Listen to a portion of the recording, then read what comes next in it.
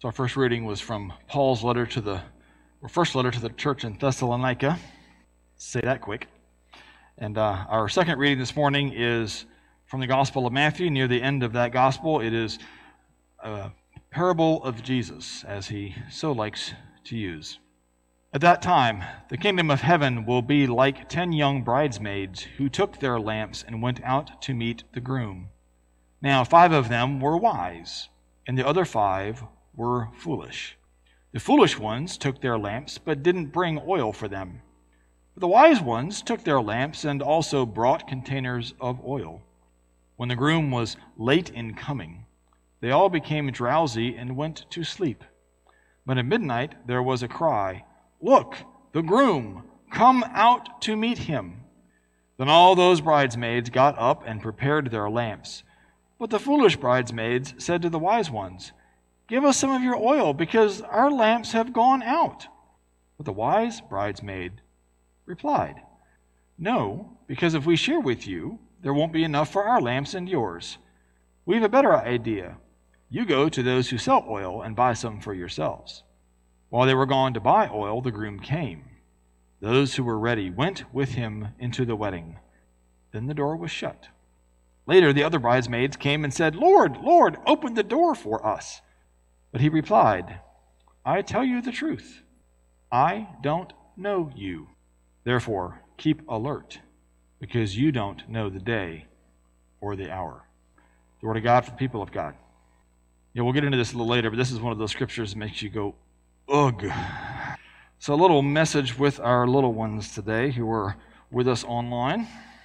Unless Jimmy wants to come up to join me. So today's scripture lesson is a story Jesus told about young women. 5 were foolish and 5 were wise. They were waiting for the groom to arrive for a wedding. Now, we don't know much about lamps today. We don't have little oil-operated lamps we carry around for our lights. So we use something, let me kind of retell it with something that you may be familiar with, right? So here's how this retelling goes. One night, there was a very important person in the town who was going to have a late-night party. The party would be on a large piece of land, and all the way at the back of the property sat a huge mansion. Party, there'd be lots of delicious food and great music and dancing. At the end of the party, everyone would be welcome to stay in the house for as long as they wanted. Everyone was given different directions and told to write them down. They were told to be sure to have their phones fully charged, just in case they needed help with maps, in case they needed directions how to get there, or in case they needed to see in the dark. This is what most of us use now, right? I mean, how many of us, when we need a flashlight, turn on our phones, right? I mean, there's a long driveway, so you needed it. So watch and wait, he said. You don't know when I'm going to come, so be ready. Well, there were guests who were waiting. They were waiting, at the gate, waiting to be let in to the event. And some were on their phones, looking at stuff. Some were checking Facebook. Some were being more smart and weren't doing any of that. And they actually brought their chargers and were keeping them up to date with the power at the gate. So it was getting close to the time that people thought maybe the party was happening. Who knows? The folks that had let their batteries die went to go find some people to see if they could charge them real quick. While they were gone, the host of the party came and let everybody in. And so the ones who'd gone to go charge their phones missed the opening of the gate to attend the party. The story's about being ready to shine the light of Jesus' love for the world to see, no matter what time, no matter what location. Jesus tells the story using the lamps to remind us how important it is to shine his light. A couple weeks ago for Our Lady Sunday, we used "This the Light of Mine." Right? That was one of the hymns we sung, and that's a great story about this very thing, about you letting our lights shine before others. So in the words of that song, that's going to be our prayer kind of to end our time here. So let's pray. This little light of mine, I'm going to let it shine. This little light of mine, I'm going to let it shine. Let it shine. Let it shine. Let it shine over the whole wide world. I'm going to let it shine. Let it shine over the whole wide world. Let it shine. Amen. All right, so we know from Jesus' stories and Jesus' life that he liked weddings, right? His first miracle was at a wedding. And he used the image of weddings and the wedding party and the wedding feast for talking about the kingdom of God often. I mean, he spoke about all kinds of parties and feasts, but especially weddings. Because there's something different about a wedding. There's this a binding, there's this connecting, there's this covenant, there's this vow, right? It's not just a party, it's more. And what better description of that for a new world, huh? A new life. This vow followed by a party of inclusion. Now, of all the images Jesus uses to grab hold of the kingdom of God or the kingdom of heaven, which is what Matthew prefers to talk about, in Matthew's gospel, at least, this is the only one where the future tense is used. Usually it's the kingdom will be like this, right? So this case is it will be like this. Well, aren't the others future oriented too? Well, kind of, sort of. But this is a little different. This is unique. I think if we recognize the future tense of this, it helps us a little bit with this understanding. But you ever wondered sometimes, I mean, when you read Jesus' stories and parables, sometimes you wonder if he's doing it to confuse us. Everybody ever been confused by reading a parable? You're like, what in the world was that all about? We would much rather somebody hand us a neatly wrapped package saying, here you go, this is what you need to do. Right? That's our preference. Just tell me what to do. Anybody ever said those words to anybody? Just tell me what you want. Jeez, right? That's not what Jesus does in parables.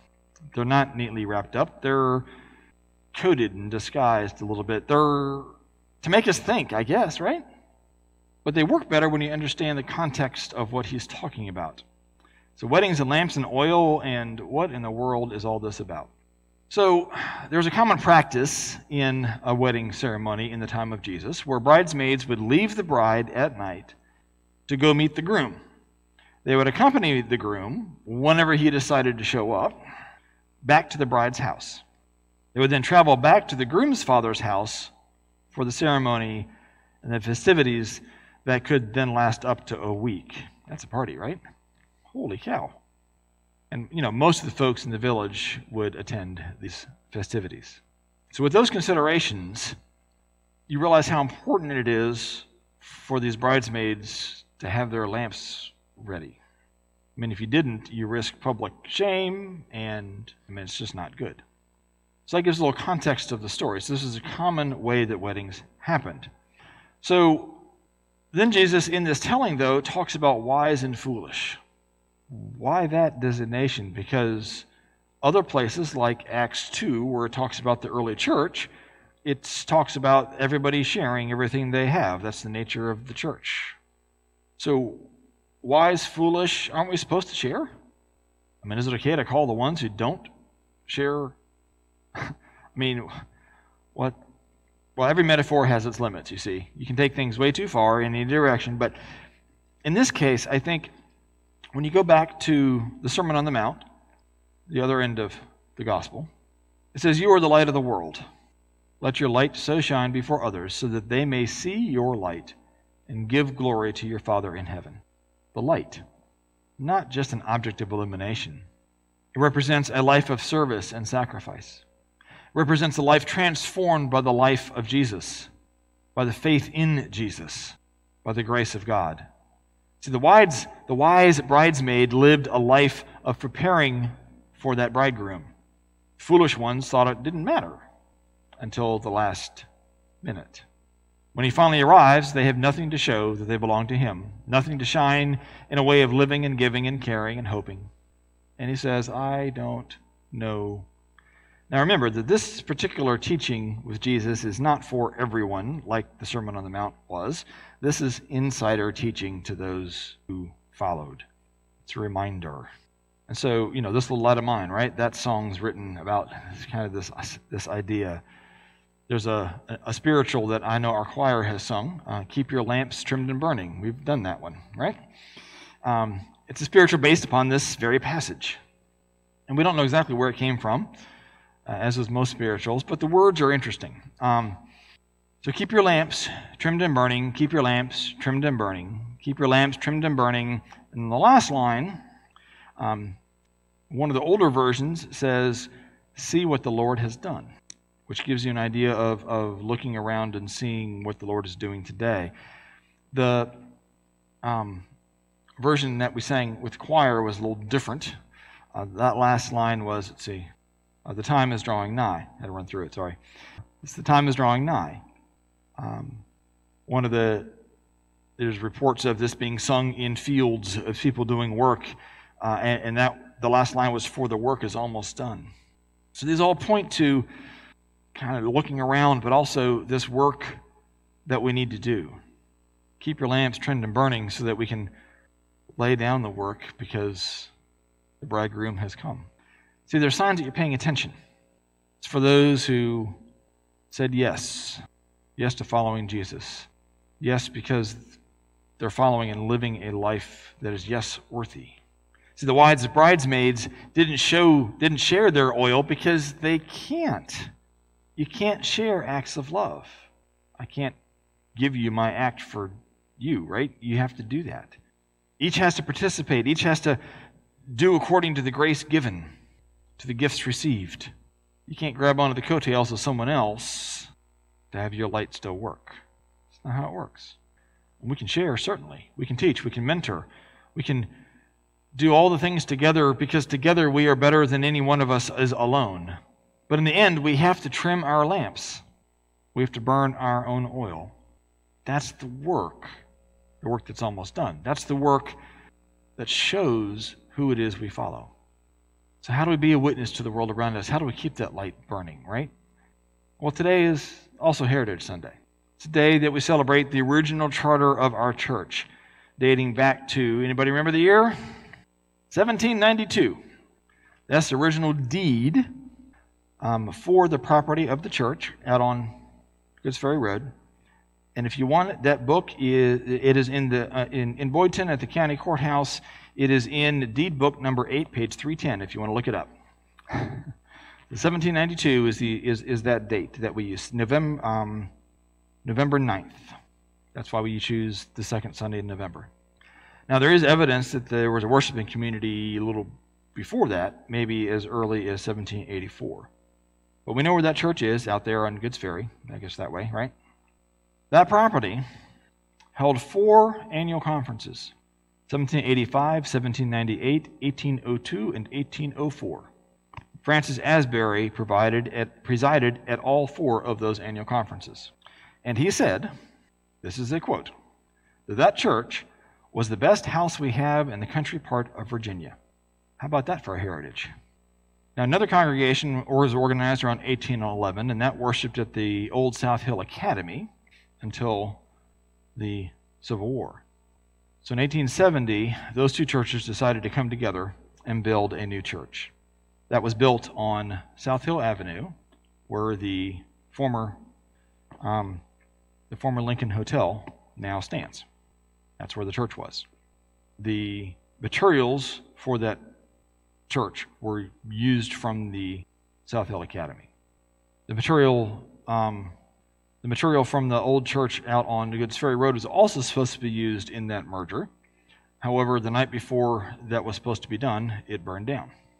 See, trials, right? Things don't always go the way that you want them to go. And of course, there were some who didn't want to merge together. That's always problematic. And started their own church, which then didn't last very long. But so this church, the chapel, right? We celebrated the big deal last year with 1919, 100 years. So that church, do you remember what else was going on in 1919? Just finished World War I, right? That was in the middle of the Spanish flu. Another global pandemic. By the way, that's the only other time that churches in Europe stopped meeting in 2,000 years of Christian history, was during the Spanish flu and then during COVID, right? So we have these 2 events in history where churches stopped meeting. 1919 was the year where you see people at baseball games wearing masks. We've been through this before. We've done this. But what foresight to build a building in the middle of that? See, the heritage is being a place for the community. That's been the heritage. We've done that. done unlikely things, building in the pandemic. That's nuts, but it was done because it needed to be done to create a place for the community. Since then, we've built 2 more additions, right? We have the Sunday school wing, and we have this worship space that we are in today. And during a pandemic, we have made some other modifications to our facilities so that we are better equipped to be in the community and for the community. So that's part of our heritage. That, I think, is part of our keeping our lamps ready. We are using the gifts we have to be ready for what's coming, even though we have no idea when, or in this case, maybe even what that will be. So when the Lord says, I'm here, let's do something, we're ready. That's a pretty cool heritage. It's one that we can all be very proud of. And I do look forward to seeing what that's going to mean in the future. How this manifestation of us keeping our lamps trimmed, our oil full, see what that turns into. So I thank each one of us, all that have been, whether you're here, whether you're watching us virtually, it doesn't really matter. We're together in worship because it's important, and we can get refilled, and we can be ready to be for the world around us who God needs us to be. So for us today, we listen for this shout at midnight when we recognize Christ among us. So I urge each one of us to keep our lamps trimmed and burning, because the time is nigh, the work is almost done. God is here. Thanks be to God. Let us pray. Gracious God, we trust that you are at work reconciling the world to yourself, even now, and even when we may not see it. Give us the eyes of faith to see and continue empowering us to be prepared to be your witnesses to all we encounter today, tomorrow, next week, and the next century. Amen.